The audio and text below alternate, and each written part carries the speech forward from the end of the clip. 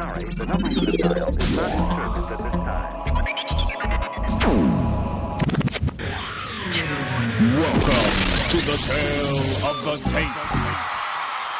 It's the pound for pound, undisputed kings. It's the tale of the tape, time to enter the ring. Boxing knowledge dropped by Kenny and Vin. It's a sweet science by the diehard fan. Manny and Floyd, Triple G and the rest. Like an overhand right from Crusher Kovalev. The tale of the tape on theboxingrant.com. It's the pound for pound, undisputed kings. It's the tale of the tape, time to enter the ring. The tale of the tape on theboxingrant.com. Welcome back to the tale of the tape. What up, fight fans, and welcome back to episode 57 of the Tale of the Tape boxing podcast here on theboxingrant.com. I'm your host, Kenny Keith, and back with me for this very special episode 57, my co-host and partner in crime, Vince Cummings. What up, Vin? What's going on, brother? You have a good 4th of July? I did indeed. Had the in-laws over, made some ribs, some barbecue pork tenderloin, a little bit of pulled chicken, macaroni salad, coleslaw. Thanks for the invite, dickhead. Oh, man, I was so full that I had a big old bowl of warm apple pie and ice cream. Good Lord, and man. just fell on the floor. I was down for the count. Amy gave me... she counted to 7 and then waved it off. Yeah, it was a good 4th. How about you, man? Yeah, man, it was good. Quiet 4th. Enjoyed it, though. Yeah? Anybody lighting off any illegal fireworks at your house? Oh, man, my house was surrounded by fireworks. It was nuts. Yeah. Well, oh, man, I'm just glad that nothing crazy happened. No terrorist attacks. Right. Man, I was a little worried about that, but everything was in the clear, and everybody got to celebrate the day the country gained its freedom. So it was a great 4th of July. It was a very, very quiet weekend of professional prize fighting, as just a little odds and ends fights here and there all over the world, but nothing major. And we move forward past the July 4th mark, and we head into the debut of the PBC on ESPN. We also have the return of the ill-fortuned Mauricio Herrera as he squares off against Hammer and Hank Lundy. But before we get to all of the previews for episode 57, I just have a couple announcements. We are taking callers today. If you somehow get put on hold, that is because this is not Blog Talk Radio. This is the real deal. So you are on hold until we take your call. So I apologize. So you may have to listen to the show through the Spreaker app, through the podcast app on iTunes, or on theboxingrant.com, as we are broadcasting live from the Tale of the Tape. The phone number, 240-436-2006. The number again, 240-436-2006. We'll be taking callers here in a little bit. Also, if you have stopped by theboxingrant.com recently, we have posted some signage. We are looking for bloggers, and I wanted to go ahead and give notice to a few people that have sent in writing samples. You'll be hearing back from me either this evening or tomorrow with details moving forward as we are looking for contributors. Join our team at theboxingrant.com. Email the show at podcast@theboxingrant.com, and we will try to get back to you as timely as we can, as it is busy. So let's go ahead and kick the show off with a little bit of legal action. What do you think about that, Vin? Unbelievable, man. Bob Arum and his company Top Rank Promotions have filed suit. Yes, sir, they have filed a 50-page lawsuit in U.S. District Court for $100 million in damages and requested an injunction to stop the proceedings of Heyman's predatory practices of the PBC. When you saw this come across the wire, Lance Pugmire from the LA Times dropped a bomb with this article, and Twitter almost exploded, at least in the boxing segment of it anyways. Yeah, I mean, I guess it falls along the same lines of the Golden Boy lawsuit that was, what was it, a few months ago they filed? I believe suit. So. I have it here somewhere. Yeah. Look, we all saw it coming. I mean, the only thing that I get off of this, it just seems like you would think Al Heyman's, he can't be this dumb. Can he, Ken? No, he thinks he's the smartest guy in the world. Well, I mean, you got to think he's found a loophole of some sort, or he figures there's some way around this, because you wouldn't be acting in the arrogant fashion that he is, basically sticking up a middle finger to everybody involved in the sport of boxing like he is. Yeah, well, Al Heyman has done some pretty inexplicable things for somebody with the level of education that he has. Top Rank attorney Daniel Petrocelli wrote in the lawsuit, if left unabated, Al Heyman and the PBC conspiracy threatens to fatally cripple competition in boxing, thereby causing substantial and irreversible harm to boxers, legitimate promoters, and consumers. The $400 million war chest backing of the investment firm Waddell & Reed, they have been striking time buys, writing checks with networks such as NBC, CBS, ABC, ESPN, Fox Sports, and Bounce TV. Never heard of that one. Yeah. The lawsuit says in order to stifle legitimate promoters from competing against the PBC, Heyman has obtained exclusivity commitments from broadcasters. Between these predatory payments and the expenses of promoting each televised match, Heyman and Waddell & Reed are operating at a significant short-term loss in the millions of dollars. Heyman's losses could have already exceeded $200 million. Already. The loss leader strategy has allowed Heyman to gain unfair advantage in the promoter market to the severe detriment of legitimate competitors like Top Rank. So basically what's going on is that they are operating at a complete loss while these other companies are trying to operate at a profit. Mm-hmm. They have other companies, Golden Boy, Top Rank, most specifically, sign licensing deals with these networks. The networks pay for the boxing. Mm-hmm. Well, what Al Heyman's doing is going in with this loss leader strategy and pushing out Top Rank and Golden Boy by saying, you don't got to pay these guys. We'll pay you to put our boxing on. They just did it to Golden Boy. They're taking over Fox Sports 1. Yep. And now Golden Boy's relegated to Fox Deportes. And the way that looks to me, that loss leader strategy sounds like a monopoly to me. Top Rank's lawsuit comes on the heels of claims made by Oscar De La Hoya, as Vince so duly noted back in May, reported to be $300 million.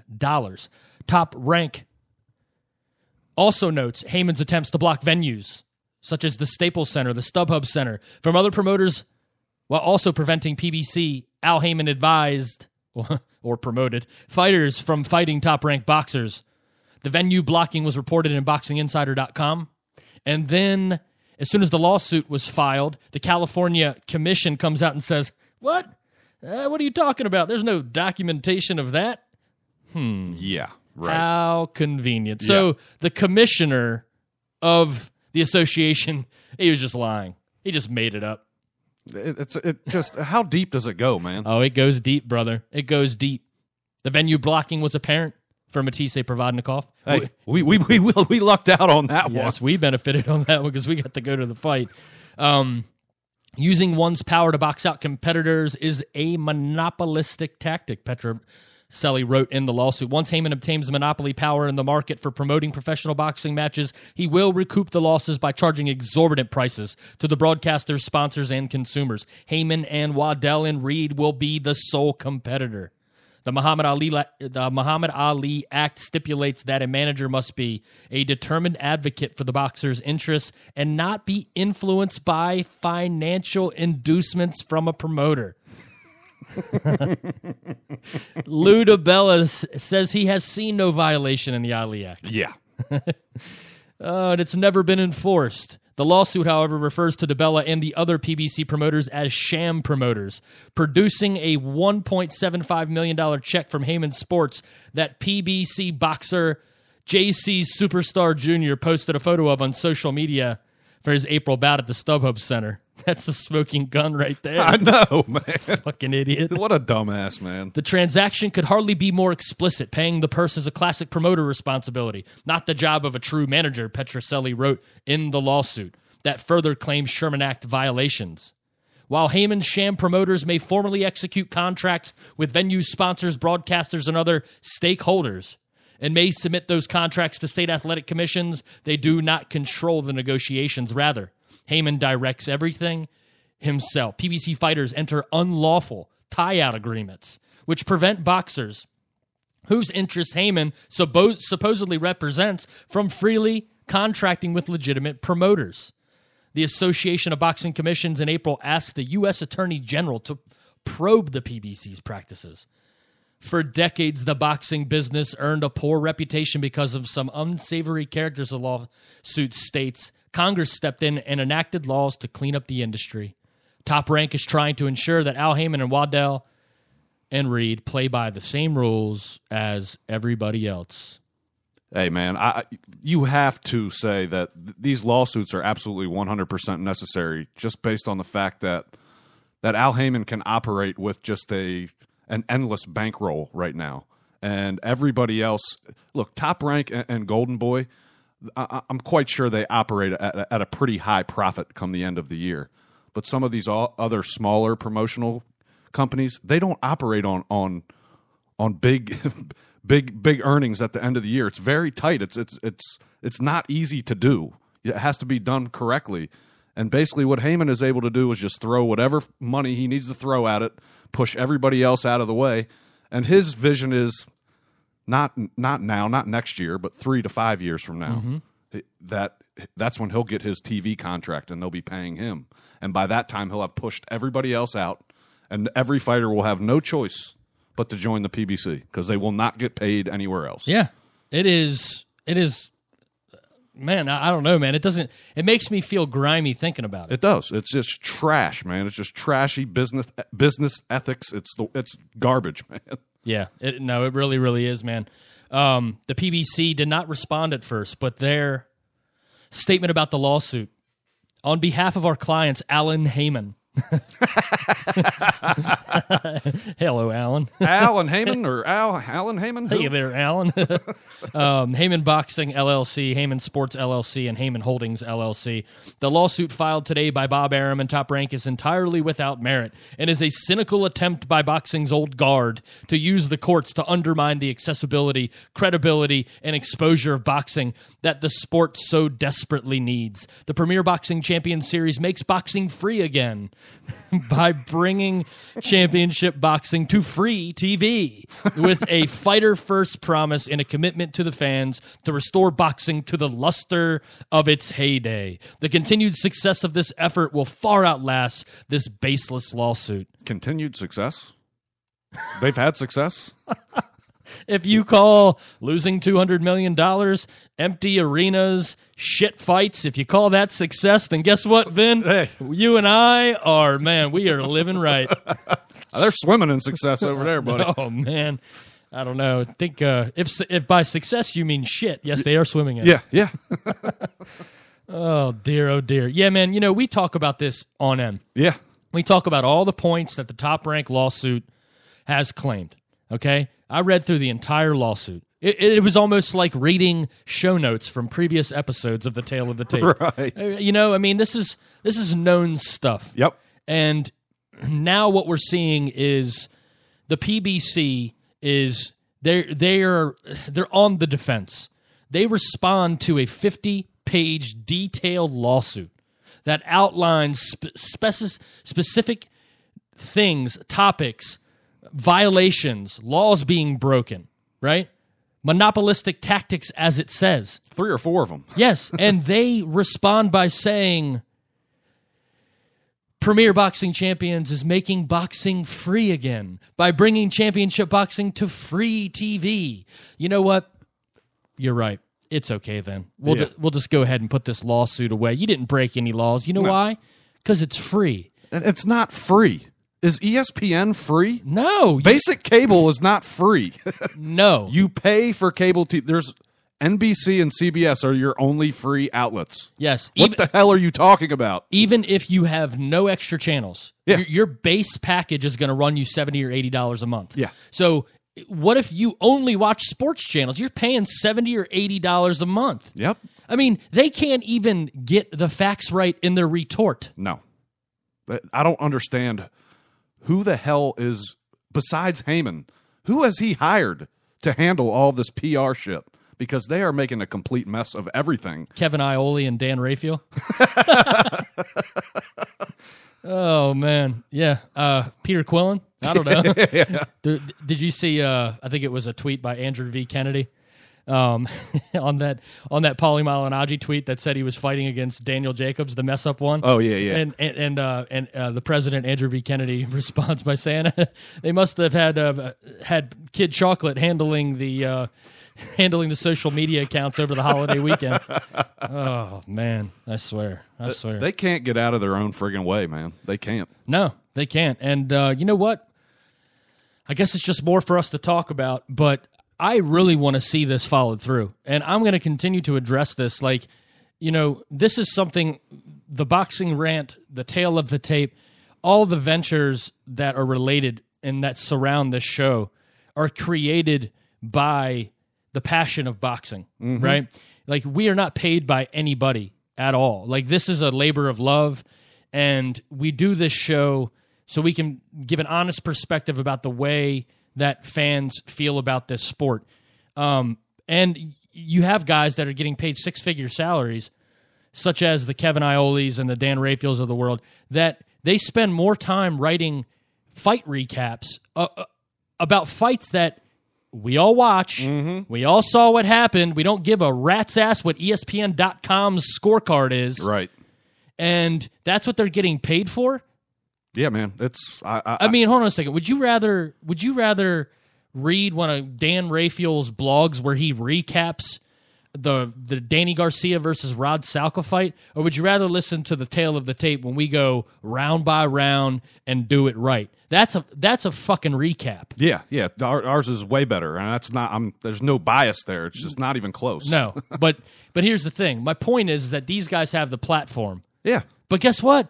Now they're in business. Al Heyman is paying ESPN. So now the broadcasters are being paid by the product. So the product pays the broadcasters. What do you think the broadcasters are going to be saying?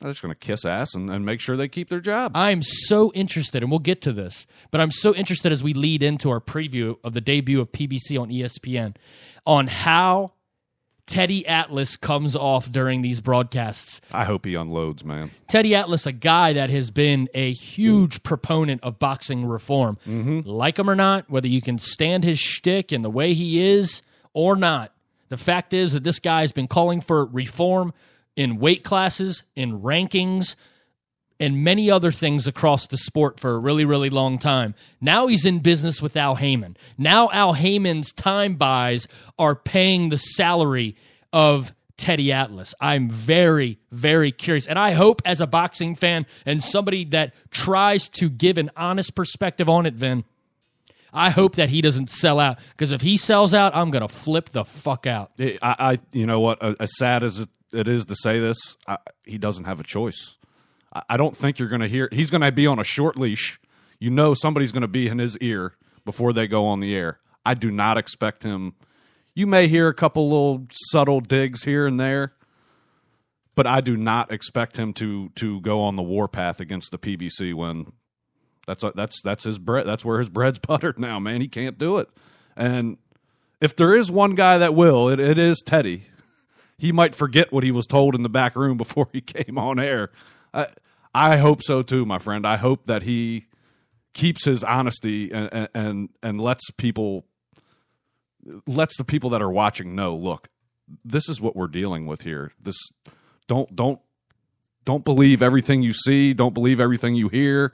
Let's take things for what they're worth at our own vision, not at some controlled message put out by the PBC. Yeah. No, I agree. This is an opportunity for him. I hope he just flies off the handle of the first show and gets fired. Yeah, that would be great. You know what I mean? And just takes one for the team. Because, honestly, man, that's really, really what the sport needs. They need voices, people in positions, paid positions, with audiences far greater than ours. Because we consider our fan base grows every show, but it doesn't grow to the point where we're reaching, tens and hundreds of thousands of boxing fans. Yeah, we don't have that reach. Now, fortunately, though, there are other like-minded individuals. There are boxing writers out there, such as Steve Kim from UCN Live, who are constantly calling it as it is, with no regard for their access or credentials. And I admire that. That's how it should be with all of them. You have a job to do. Do it right. Do it 100%. Don't. Raphael right now, why hasn't he released a huge dissertation on this lawsuit and what he thinks about it? Yeah. What's the problem, Dan? Oh, man, oh, man, oh, man. All right. You want to go ahead and take a caller? Let's do it. Yeah, we got a caller. Here we go. The first caller on the Tale of the Tape Boxing podcast has been on hold here for a little while. You can call in at 240-436-2006. And we want to hear from you out there. And we're talking Al Heyman, the PBC top-ranked Golden Boy, premier boxing champions on every network in the world, or if you just want to talk about what you did last night. Right. So let's go ahead and take this first caller right here, Vin. And hello, you are on the Tale of the Tape Boxing podcast. Are you there? Hello. Gold feet. And nothing. We struck out, man. Well, what can you do? Maybe, we're gonna figure it out. Maybe he calls back. Maybe he doesn't. Let's see. Am I even plugged in here? I don't know, Vin. Hey, Vin, talk boxing. Yeah, I mean, hey, look, everybody who we want to hear your all's opinions on this because to us this is just a complete joke, man. How this company has been able to operate up until now and the shit that they're getting away with. We want to hear it. All right, here we go. They're calling back. You're live on the Tale of the Tape Boxing podcast. Hey, guys. Hey, what's going on? Who's this? Hey, this is Travis. How you doing? Good. How are you, man? Hey, pretty good. Hey, guys, I've been waiting to call in. I'm glad you guys are taking calls. I really wanted to call and tell you guys I really appreciate the show. I like y'all's view. I see that you guys aren't getting the PBC check, which is nice. Yeah, well, you know what? If we did, man, if we were getting a PBC check, we sure as hell wouldn't be doing this show. We'd be writing fluff pieces. Yeah. No, absolutely. No, I had a lot of stuff to say, but I won't take up too much of your time. I was at rewind a little bit. I was at the last Canelo fight. The Canelo Kirkland fight in Houston? Yes, sir. Oh, man. Yeah, I live in Houston. Actually, I'm not far from Plex Gym, as a matter of fact. Oh, sweet. So how was... I just wanted to jump in and just real quick. Sure. I listen to a lot of shows. I hear a lot of the tomato can kind of tossed around a lot. And let me tell you, from a guy that doesn't know Kirkland personally, but know a few guys that kind of grew up around him and worked out with him. He's no tomato can, and if you think he is, I would beg you to get in the ring with him for about 30 seconds. Oh, I would want no parts of that. He is a man. Absolutely. No, it was a dynamite fight, man. I wasn't going to go. I have a couple of kids, so it's kind of hard to get out. But after that Mayweather Stinks Fest, was like, I got to redeem my boxing and go to this. Yeah, man, that was a hell of a fight to go to. I just wish more people that had tuned in for the first time for that Mayweather Pacquiao shit show would have been able to watch it, because it was a saving grace in so many ways. Oh, it's what boxing's supposed to be. Don't get me wrong. I knew Kirkland was going to lose. Unfortunately, I knew he had a shot. But a lot of people trash Kirkland over that. But personally, I think he had Canelo in a little bit of trouble. I really do. Yeah, it did seem like, I don't know, maybe at some point in the second round when he just kept coming, you're like, man, Canelo is he's unloaded the arsenal and he's putting everything on every punch. And Kirkland was starting to wear him, and it seemed like he was able to walk through him. And you were wondering, man, is Canelo, just going to tire himself out? Kirkland catch up to him and run him down, in rounds 4, 5, and 6. But unfortunately, it didn't happen. Actually, I was going to point out real quick. I've been to plenty of Astros games, and I've never seen attendance like that at this stadium. Really? No, there was people outside that didn't even have tickets. Put it this way: when Kirkland went down the first time, I started walking to the door. Let me tell you what, I know Canelo has a following, but Jesus Christ, man, you would thought that people got money to be there.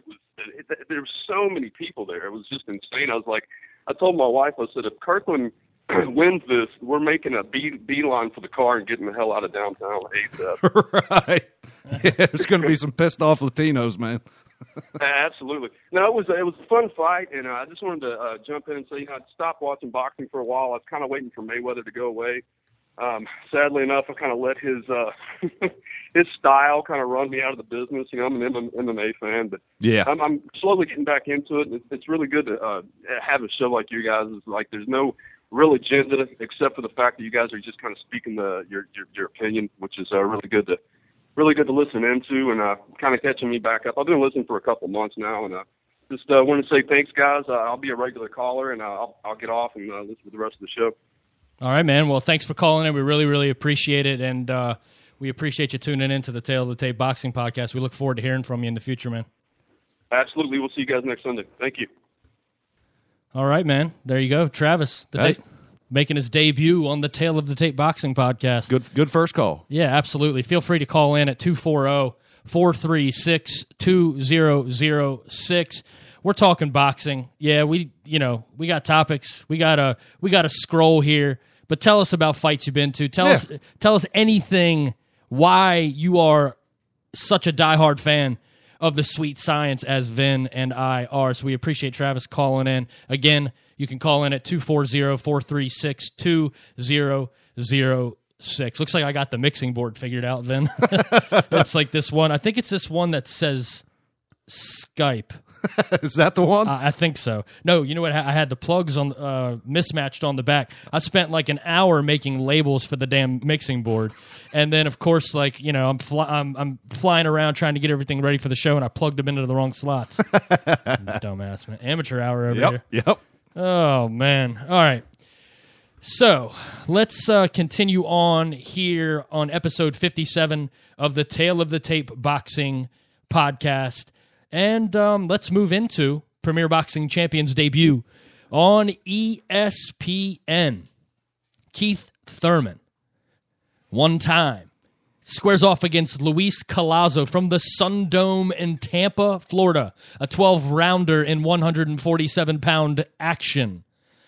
What were your first thoughts when this fight was announced, Vin? Thurman versus Collazo? If this was 2012, this would have been a good fight. All right, okay. Everybody that listens to this show is a pretty well-versed boxing fan. Right. Okay, we'll get into the Thurman side of this. Okay? Tell us a little bit about Luis Collazo. I mean, he's just kind of been a fighter. Look, he's a veteran fighter and has been a tough, good fighter along his trip through the ranks. But it's just been the last couple years have been just so up and down for Luis, and he's kind of had a little bit of inactivity. Amir Khan just absolutely wiped the floor with him last year. And that, you expected him. I remember when that fight came off, I'm expecting Luis to test Amir a little bit, just a little bit. If Collazo had anything left in the tank, he would have been able to. The fighter that he was in his late 20s and his prime as a fighter would have given Amir Khan a good test. And in that fight, boy, he just got, completely he lost every round, and it wasn't even close. The sad part about it was Khan should have been able to finish him, and he couldn't. Oh, Khan. Well, he's got electric power, Vin. Yeah, man. Yeah, well, that's what happens when you spend your entire career chasing Floyd Mayweather. Yeah, come on. Spend more time lifting weights or in the gym or something, and you might actually be able to hurt washed-up fighters. Right. Or Chris Algieri, for that matter. Oh, man. Yeah, you know what, man? When I first heard about this, but you know how I feel about this. There's no rhyme or reason to what the hell the PBC's doing. No. They're eventually going to roll out these PBC belts, and then maybe there'll be some semblance of a ranking and a tournament, a tournament style as they, and who knows, the weight classes they've been fighting at, are they going to be for anything? So this, yet again, is another fight for Keith Thurman that doesn't mean a damn thing. No, I get it. It's in his hometown, but is Keith really, is it time for a homecoming fight for him?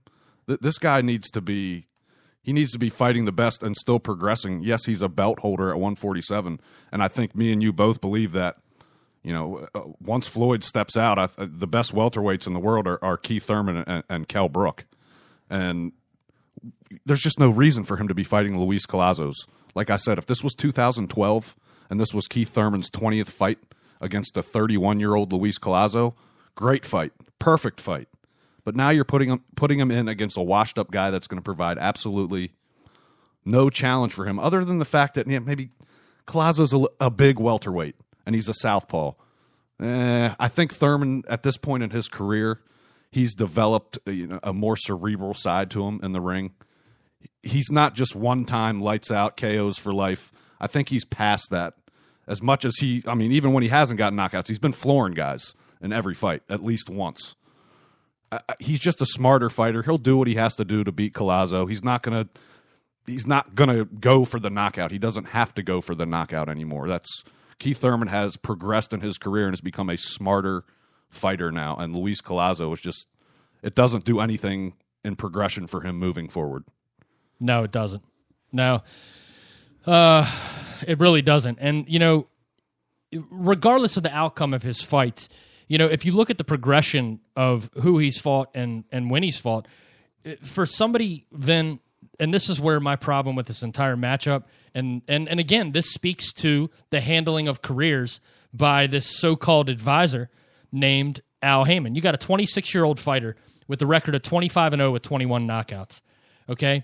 And you scroll through his box rec, and he fought twice last year in 2014. I know he was coming off of an injury, and he got a little bit of a late start there, right? But you have a guy here that fought 3 times in 2013 against Jan Zavic, Diego Chavez, Jesus Soto Carras, okay? These were the step-up fights, right? Chavez was his first legitimate top 10 fighter that he was in the ring with, and he struggled in the first half of that fight. He did. The Carras fight, that was Thurman had a smart game plan because he boxed patiently in that fight, and he paced himself throughout. I just think he gave Carras, just like he did in the Bundu fight, he's given these guys far too much respect for their power, which makes me think in the back of the mind, does Thurman question his own chin? And then basically being able to fight a relatively smart fight against a guy like Carras, he paces himself and then seals the deal and finishes him in the 9th round. But then you take the Julio Diaz fight was an absolute joke. Yeah. Diaz just quits in the 3rd round. Yeah. For no explicable reason whatsoever. He's just like, I don't want to fight. I don't want to get punched anymore. And then Leonard Bundu, this guy has 0 power. No. Okay? Look at his freaking stats. And Thurman, after coming off of a promotion where he told us KOs for life, and he was just talking about how he's going to flatline this guy, not only does he not, he decides that after putting Bundu down in the first round, I'm just going to box for the rest of this fight. Yeah, it was very strange. And what ended up turning out to be one of the top 3 or 4 worst fights of 2014. Did no justice to him. He makes his debut on the PBC against Keith Thurman on their debut evening, following up a stinker of a fight between the Clown Broner and John Molina Jr. Yeah, you remember how bad that fight was? God, that fight was Remember bad. how bad that evening was? Yeah. I mean, it was awful. From the shenanigans from that PBC employee. Yeah. That they tried to bring Thurman's WBA belt in the ring, and the employee mushed him and threw him out of the ring. Right. Told him, get your belt out of here. What belt? Belts don't exist. And in that fight, look, we can go back to this fight a little bit. For some reason, while Thurman staggered Guerrero and he hurt Guerrero, he drops Guerrero, and Thurman takes a huge thump to the head in a clash of heads. The fight starts to get ugly. You don't know which way it's going to go. There's isolated moments of action, but few and far between. And then it wasn't until Guerrero got the piss knocked out of him that he got back up, and it almost revived him. Yeah. And then it turned into a fight for the last few rounds. But for me, after seeing Guerrero's last performance, I feel like Guerrero's last performance was an indictment of Keith Thurman's performance against Guerrero, don't you? Yeah, you got to start to think that. Look, it's always different. No matter who you're fighting, it's going to be a different fight. Whether Guerrero's in the ring with Thurman or whoever the hell he fought last time, I can't remember the kid's damn name. Nobody. It's going to be different. So you don't know. You don't want to put too much weight on that. But yeah, I mean, look, you can put a little bit of weight to it, and Robert Guerrero looks to be not the same fighter that he was 3 years ago. Not at least a shell of that fighter, anyways. And he doesn't move anymore. No. He's got no footwork. He's got no power at 147. he comes straight forward, and he's a banger now. Yeah, a banger with no power. Yeah, that's a really safe thing to do in the sport of boxing. Yeah, that's it's a terrible choice of strategy for him, really. Yeah, absolutely. I don't know, man. I just look at I don't see a progression here for Thurman. They can make excuses that people want to dodge him. I call horseshit to everything whether it's Thurman or anybody from the PBC or the Thurman pom-pom waivers. And I'm a fan of Keith Thurman. I'm a fan of his style. I think he's an exciting fighter. I want to see him do really well, right? But to tell me that Keith Thurman is being avoided is horseshit. Is 100% an unadulterated piece of BS. And I'll tell you why, Vin. Because Al Heyman decides who he fights. Yeah. Ain't nobody dodging him. If Al Heyman says, Adrian Broner, you're fighting Keith Thurman, guess what's happening? They're fighting. They're fighting. Mm-hmm. Okay? So we know this. I don't think Thurman falls in line with that as much as you would think, or other PBC fighters do. Well, I think we've heard little things here and there from him where he has not been happy with who he's been matched up with, and he'd like to fight better fighters in bigger fights. In steps Luis Collazo. Oh, man. I don't know. I don't know, Vin. How do you see it going? I think Thurman is going to do one of two things. I think he's going to knock Collazo out early in the first 3 or 4 rounds, or he's going to stink out the joint and try to box him again. I hope he doesn't. He needs it, especially... He needs a progressive fight, not a regressive fight. Yes, and he should be able to knock Collazo out inside of 6 or 8 rounds would be what I would think. At this point in Collazo's career, if he doesn't, then I'm going to question. I am going to question, and I will throw out the suggestion that Keith Thurman's piss poor matchmaking is causing regression in his skill set. Oh yeah, he's not the only fighter that's happening to in the PBC, man. No, he's not. So the 34-year-old Collazo, he's going to give it his best shot. He's a tough dude, but a washed-up southpaw is a washed-up southpaw, unless you're a southpaw in a movie poster that's standing in an orthodox stance. That shit is terrible. Did you man. see that? You got to get one thing right. The name of the movie is Southpaw, and you show a picture of a guy in an orthodox stance. Oh man, if I was Jake Gyllenhaal, I would be pissed. How have they not yanked it? Like, why wouldn't you take that down and fix that immediately? Why does Al Heyman make the matchups that he does? Because he's not a boxing guy. Right. These PR branding people for the for these movie studios. You think they have any idea what a southpaw stance? They probably looked at it and were like, his front hand is his left hand. That's the southpaw stance. Wait, he's facing south, so that means southpaw, right? I'm still going to watch the movie. Oh, yeah. What do you think about the Creed preview? Dude, you know how I am when it comes to anything involving the Rocky franchise. To me, I thought the preview looked great.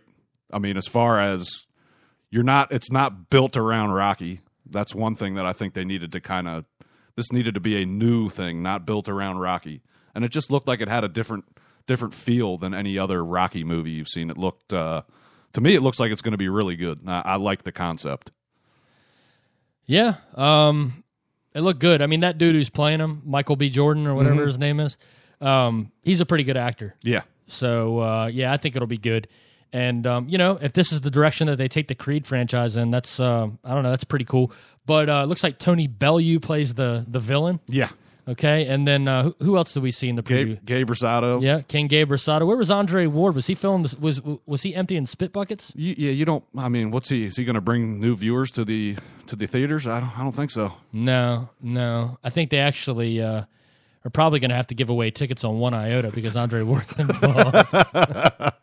Oh man! All right, so back to the fight. My prediction for this fight is Thurman by way of 5th round knockout, and he better knock Collazo out. Yeah, he better. Yeah. I mean, seriously. There's going to be a lot of people questioning him if he doesn't. Indeed. All right, let's move to the undercard, Vin. So we got a pretty good matchup. This should be interesting. You have the stork-legged Willie Nelson. He walks like the cartoon version of Disney's Robin Hood when he dresses up like that pelican. He does. Or that stork, just these stiff-legged, just... Oh, man. A guy like Tony Harrison who's got some thump in his fists. Yeah. He should be able to knock Willie Nelson down, but this is a true boxing test. And not only is it a big test for Harrison, this is a ridiculous step up in competition. Yeah. He has been fighting slobs. Pablo Mungia, his last fight, that was one of the biggest farces of the year. And I think, was that the last Friday Night Fights broadcast? Or no, it wasn't the last one. But it was one of the last ones. The dude looked like they just pulled him. I don't know where they found the guy. He obviously wasn't in training. They found him in a taco truck. I don't know, man. I mean, dude, you just go through this list. I've never heard of any of these guys. No. None of them. And he's going to step up and fight a guy in Willie Nelson that's got he's got a nice little rap sheet. Willie Nelson, 28 years old, is 23-2 with one draw, 13 knockouts to his resume, most recently in the ring against Vanes Martirosyan. You know what, man? This is quite the test in this matchup. What do you see happening in Harrison versus Nelson? Do you see it ending the way that all of the other fights by the Michigan native end, Vin? No, I don't think Harrison's going to finish Nelson. I really don't. And I think it's going to be a tough fight for him. And I'm not even trying to give too much credit to Willie as a great fighter. It's just like you said. He's awkward. He's awkward. He's tall. Yeah. He's got an 81-inch reach. That is ridiculous. Uh-huh. It's not easy to navigate through that and by that. And I just don't see Tony Harrison. I mean, does he have power? I guess so. He's knocked out a bunch of stiffs. Is that legitimate power against a good fighter? I couldn't tell you. Is Willie Nelson the fighter that has a chin that can handle it? More than likely, yeah. He made it through a fight with the Nightmare. So I think he can handle Tony Harrison. I don't know, Ken. To me, I think this fight's going to be a snoozer. I think it's going to be a jab and feint fest. And I think Tony Harrison is going to be scared that he's in his first test, and he's not going to want to open himself up to a loss. He'll do just enough to win the fight.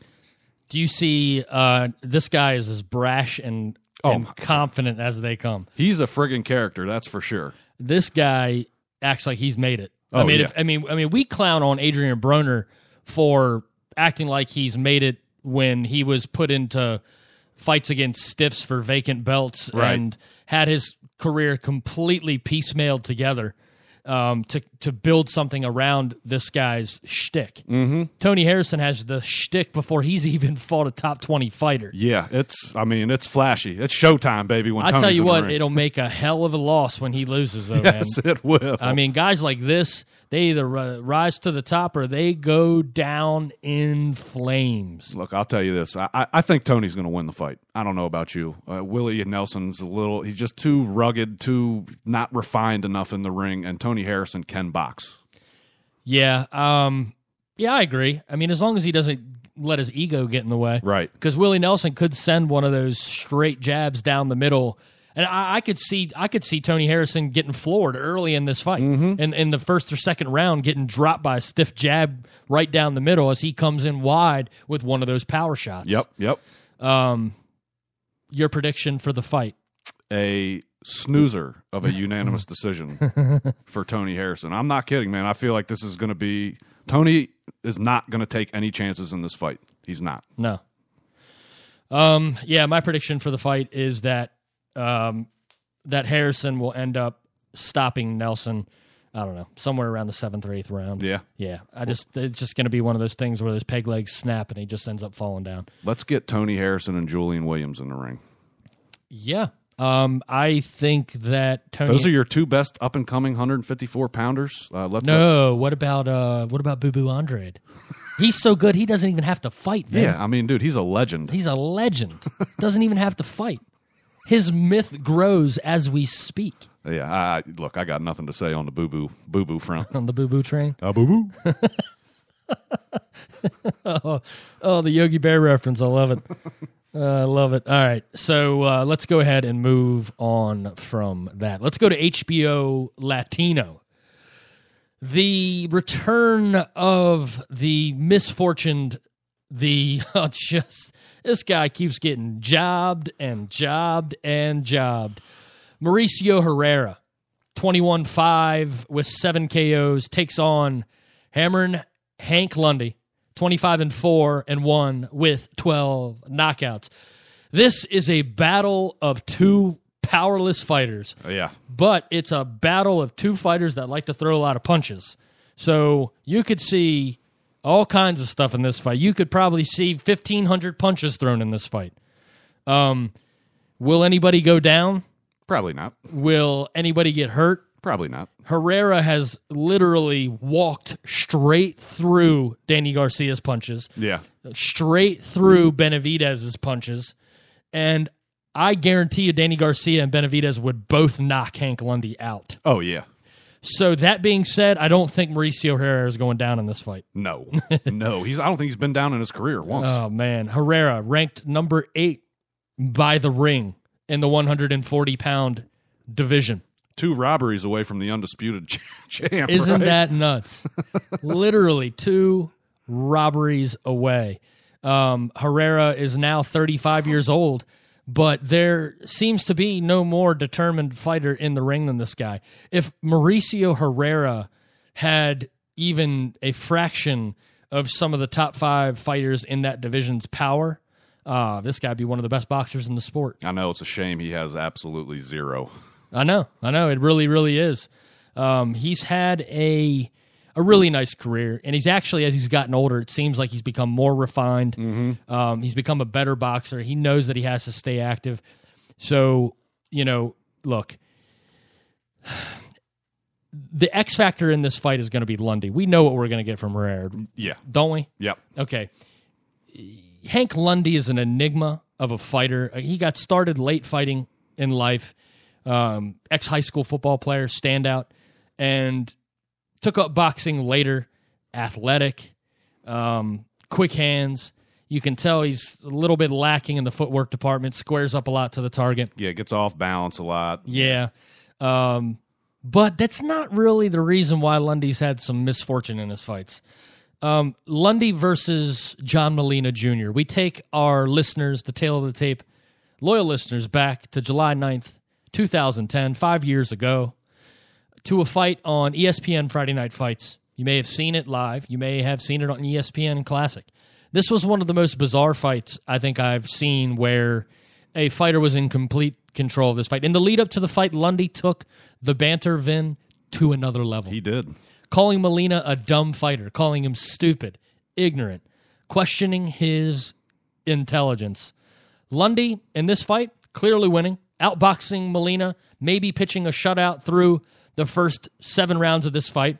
Then in the 8th, Lundy, for some reason, he's boxing a smart fight, decides, you know what, I'm going to square my feet, drop my hands down to the side, and stick my chin out to just mock Molina, just for no other reason than to act like an asshole. And boom. Molina connects a huge right, and Lundy goes down. I mean, what you're questioning the intelligence of your opponent, and then you decide to do quite possibly the dumbest shit you could do in a fight. Oh, man. You think you're in such control that you can act like a complete jackass and stick your chin out there on a platter for a guy that can punch. There's one thing that John Molina can do. Punch. That's it. He can't. He's not going to box you. No. He can't. No. He hardly throws 20 punches around. No. He is loading up, and you walked into it. It speaks to his career, Ken. It does. Absolutely. 98-91 was the scorecards coming in to the 11th round. About halfway through the 11th, Molina gets Lundy on the ropes and into the high guard. Molina rocks Lundy with a right hook to the body, forcing Lundy's arms to drop, and follows up with a big left upstairs and shakes Lundy to his foundation. What does Lundy do, Vin? He tries to play it off and reaches it out for the ropes, grabs the ropes with his right hand as he's flailing and falling. And for about 5 or 10 seconds, he's bouncing up and down and throwing these weird sort of like smack jabs with his left hand. It was pretty clear that the downstairs-upstairs right-left combo hurt Lundy a bit. Yeah. Teddy Atlas said right after that happened, he made fun of the intellect of Molina, but the intellect of Lundy has to be questioned. That was a dumb move. Look, why are you grabbing the ropes? You're completely you're losing one. You want to fight one-handed? The one-armed bandit hammering Hank Lundy. Lundy looked a little off, lethargic in his moves for the next few seconds. Coherent. I don't know, maybe he was tired, but to me, I think that shot, that 1-2, man, I think it got his head spinning a little bit. Molina followed Lundy around the ring until he was able to connect a left hook that knocked Lundy off balance just enough to stop him along the ropes. Mm-hmm. What happens next happens fast. Lundy goes into the high guard, and Molina begins to wail on him. In this flurry of the typically flailing wide hooks that he's become notorious for, Molina sends one right hook that lands different from them all. There was a loud thud, sweat flies, and just for a split second, Lundy goes completely limp on the ropes, and referee Ricky Gonzalez jumps in and stops the fight. I mean, boom, just like that. It was a quick stoppage. I'm not going to question the stoppage as being right or wrong. That's a complete judgment call. You see a guy get hit and go limp like he did, and albeit for a second. That's when the judgment has to be made as a referee, and he was taking punishment, Ken. I mean, other than that thudding right hand, there was a couple other ones that landed, and he just basically sat against the ropes with his guard up for 20 seconds and did not even attempt to throw a punch back. When that happens, and the referee can see that you've been completely, basically out on your feet for a second, he's going to jump in. That's his job. He's doing his job. Don't complain after the fight. And there was minimal complaining. You could tell he was a little pissed, but I also think he was a little dazed, and he really hadn't figured out what the hell had happened. Yeah, well, he boxed a great fight. He did. He had an easy win in his bag, man. Going to stay undefeated. Yep. Would have kept his career on a completely different path than it's been on. Yep. He was, he had an easy win in the bag against an inferiorly skilled fighter. Yep. Okay. And lost it because of showboating and clowning around. Doesn't seem to have stopped. No, I don't think it has, and I don't expect it to ever. What's your prediction for the fight, then? Prediction? Yes, prediction. Pain. Well, there won't be much pain in this fight. This thing's going the distance, and like you said earlier, there's going to be a shitload of punches thrown.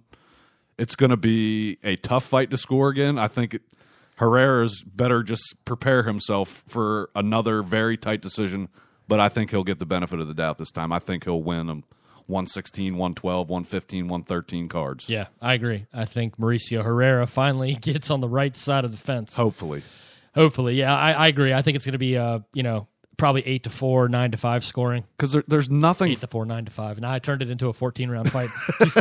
You see what I did? 7-5. Sorry, 7-5. Yeah, 14 rounders now. The problem with Herrera, to me, when he's been robbed in these past couple fights, I think it's just, look, he's active the whole time, but as a judge, after a while, you're going, okay, he's throwing punches, but what the hell's this guy? Like, he's not doing any damage. No. And that works to his disadvantage because I feel like they just view his punches as inconsequential, and I really don't want to score these punches. Yeah. Well, and hopefully Lundy's flash and quickness doesn't steal rounds. It's got the recipe's there for another controversial. Job. Yeah. Well, I don't know, my friend. I do not know. It looks like we are going to be moving on to our favorite fighter in all the land. Who's that? Floyd Money Mayweather. And the WBO. They're going at it, Vin. Floyd misses the deadline given by the WBO to pay the $200,000 sanctioning fee. That's a hefty damn fee, isn't it? It is. That was due from his May 2nd fight with Manny Pacquiao. He was also expected to vacate his WBC and WBA 154-pound titles also, along with it, if he wanted to keep the WBO title, the WBC and the WBA have rules that state you're not allowed to be champion in more than one weight class, but yet they allow Floyd to do it because they know they get large sanctioning fees if they allow him to do it. But the WBO says no, we don't play that, and you're going to have to relinquish your belt. Do you think, Vin, that Floyd Mayweather has any intention of ever paying that $200,000? Absolutely not. No. I wonder chance. what kind of legal recourse an organization like that has. He should have never accepted the belt. No, he shouldn't have. You know, No. he should have never accepted the belt. He should have just turned it down. After you said you were going to give them up anyways after the fight, all of them, the one you just picked up, what do you want that one for? I don't know, man. Yeah, I don't know either. I do not know either. Well, I don't know, man. It's the rules of these sanctioning bodies.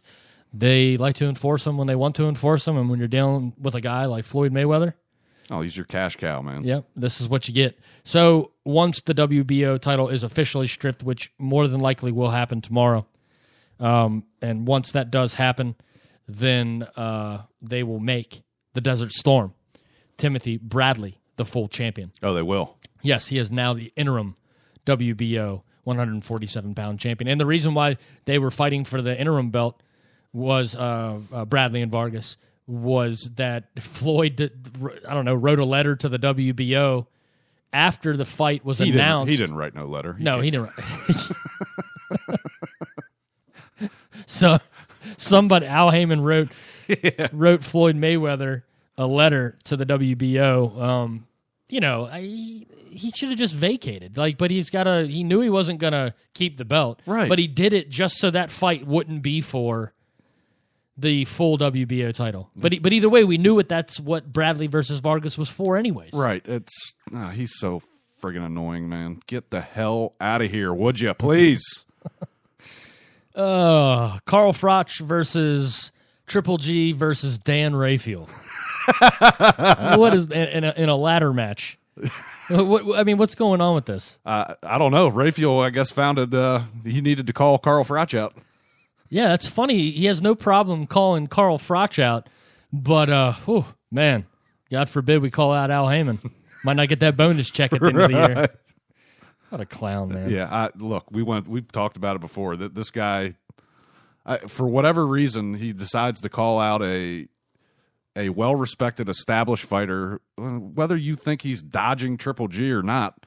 We've said it 100 times on the show. Whether Froch fights again or who he fights again, it does not friggin' matter. This dude has cemented himself as a guy that backed down from nobody for years and fought the toughest schedule in boxing for a 6-7 year stretch.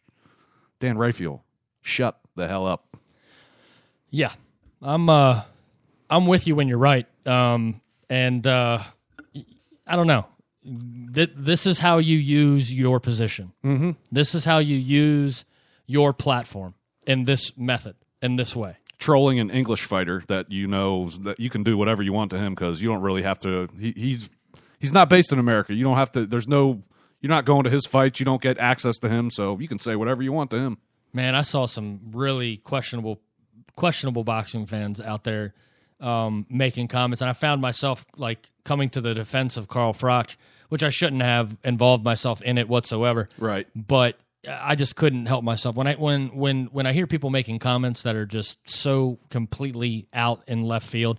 The accusations that Froch dodged DeGale, and that he's dodging Triple G now. I'm sitting here thinking to myself, I'm like, can we just replay this for 1 second? I couldn't do it in 144 characters. Right. But this is how it went. It went just like this. DeGale was an aging prospect. Mm-hmm. Okay? He was an aging prospect. Yep. James DeGale, Carl Froch just came off of flatlining George Groves, knocking him the fuck out. Mm-hmm. Right? In the 2014 knockout of the year. Flatlining him in front of 80,000. George Groves beat James DeGale.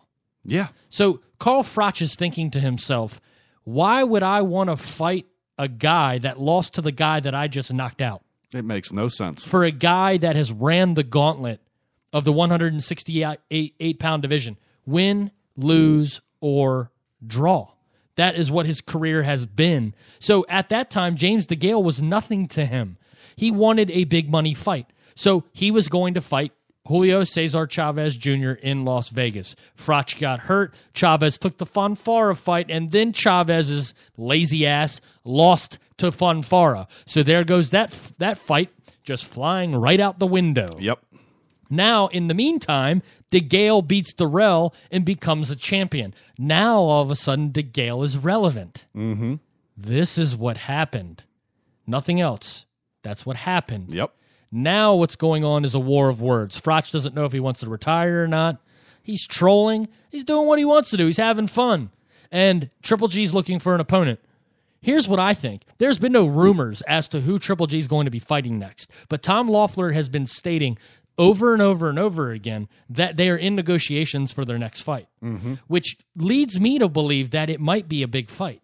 Yeah. You know what I mean? Yeah. If there's no rumors, there's no nothing. Yeah, he would normally come out. I mean, you hear Triple G's next opponent 2 days after his fight. They've got it signed or they're signing it soon. Exactly. So, I don't know, man.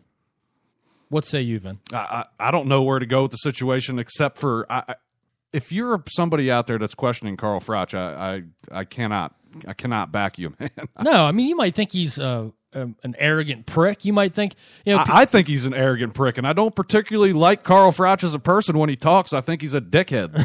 But I'm not going to for a second question this guy as a fighter. Not even close, man. The dude is and has been the definition of what every fighter should be.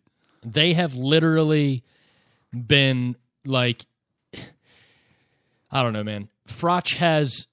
There's been so many people that have been so used to the way boxing has been going, fighters dodging each other in the catch weights, that they just assume that they read like one blurb from a tweet once a month about the sport of boxing. That's their boxing intake of news.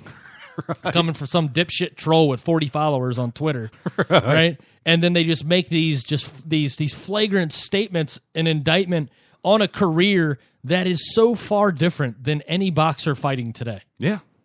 They're very few. Yeah, there's almost none that I can think of off the top of my head, except for who'd we talk about weeks ago? Who fought Froch and what was his goddamn name? He fought Abraham? Not Abraham, no. It was the obscure guy that you saw us fight on Comcast Sportsnet. Oh, Darnell Boone? Yeah, Darnell Boone's the only guy who's got a better resume than Froch. Yeah. Oh, yeah, it's Darnell Boone's like 21-20 on his career. Right. Froch only has 2 losses, both to future Hall of Famers.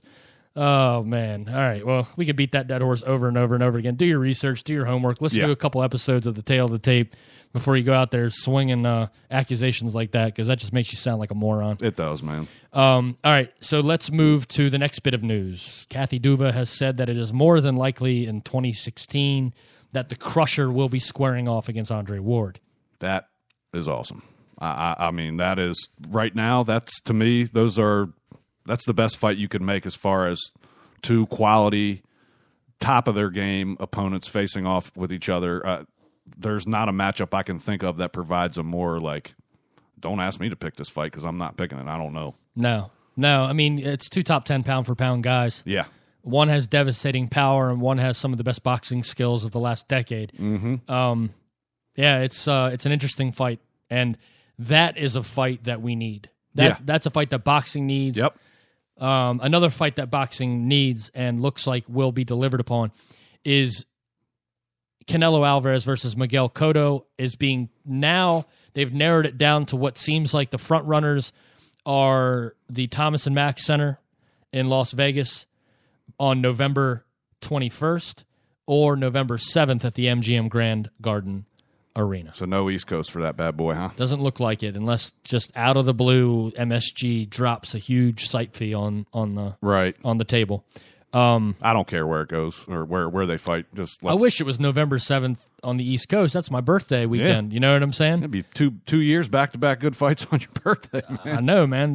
That's the one thing about being born in the first week of November is that you're pretty much guaranteed a mega fight. Yeah. Right, always, all the way back to the fight poster hanging on the wall here at the Boxing Rant Studios from 1991, Holyfield versus Tyson. Yeah, it's been a weekend of big fights for as long as I can remember, really. Yeah, and man, I don't know. I may do it. That may be the fight.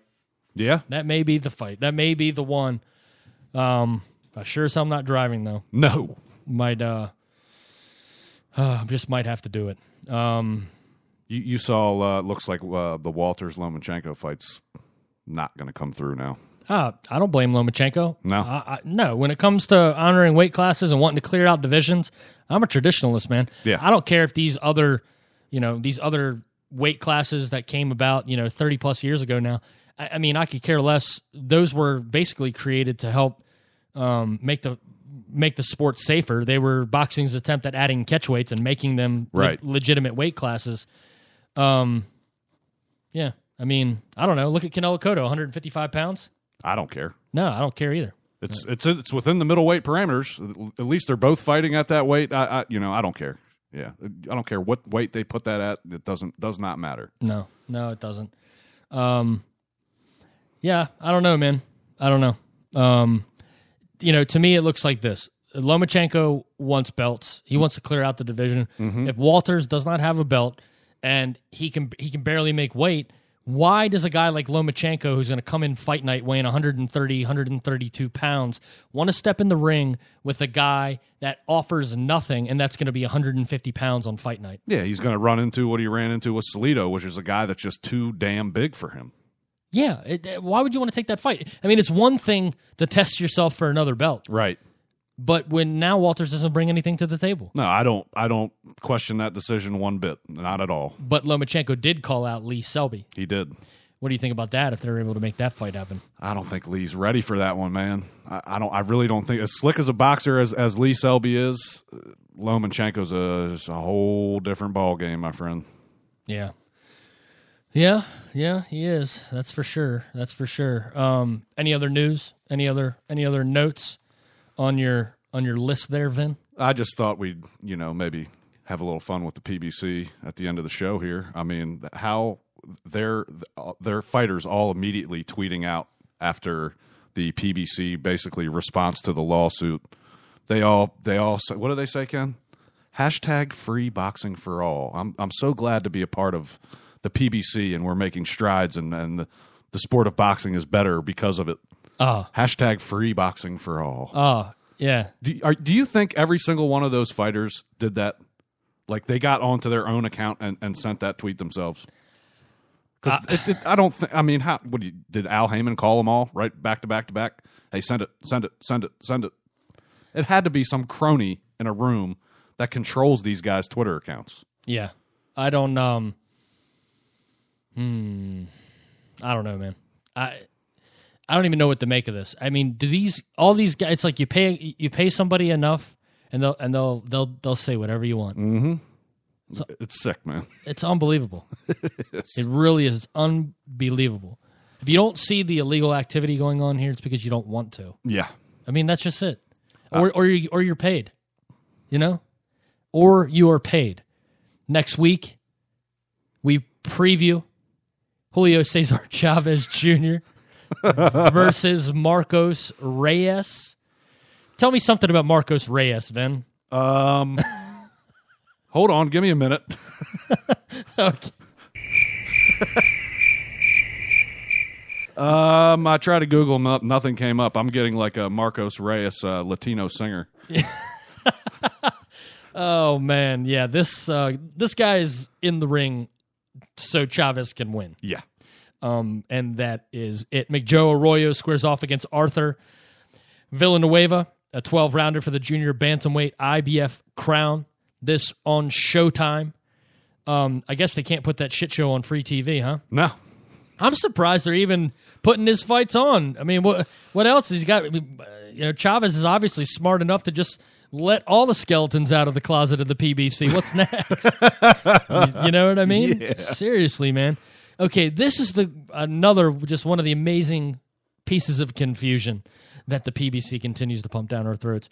So, in the same town, I'm assuming from the same arena, I haven't looked at BoxRec yet, Carl Frampton makes his U.S. debut against Alejandro Gonzalez for Frampton's IBF junior featherweight crown. super bantamweight, as I like to call it, super duper, in a 12-rounder. So Frampton versus Gonzalez is on the PBC on CBS during the day. Yeah. And I don't know if it's true, if it's been confirmed, but if you buy a ticket to the Frampton fight, you also get one to the Chavez fight. Hey, a free day of boxing, man. Oh. Wow. Man. You can't be, I mean... Are there enough people in El Paso to go to 2 fights on the same Why day? aren't they on the same friggin' card? Why isn't Frampton the lead-in fight to Chavez Jr.? I have no... What is the fucking point of that? It's free. It doesn't need a point. It's free. Yeah, it doesn't need a point. It doesn't need an explanation. It doesn't even have to be legal. We're giving you boxing. Here, take it. Yes, it is a gift. It is the gift that keeps on giving. Smelling. Yeah. Yes, indeed. Indeed. But also, across the pond, from Manchester, England, Scott Quigg versus Kiko Martinez. That should be a cracker right there, Yes, indeed it should. Darles Perez squares off against Anthony Crowla for the WBA lightweight crown. Sam Eggington, Glenn Foote, Chris Jenkins against Tyrone Nurse. That is a name right there, buddy. And Martin Murray joins the party. I guess he signed a pretty nice deal with Matchroom, and they're just giving him patty cakes because he was he hasn't. I don't think he's been signed to an English promoter for his entire career. Oh, really? Yeah, so he's just making all these UK fights, getting paid. Hey, good for him. Yeah, absolutely.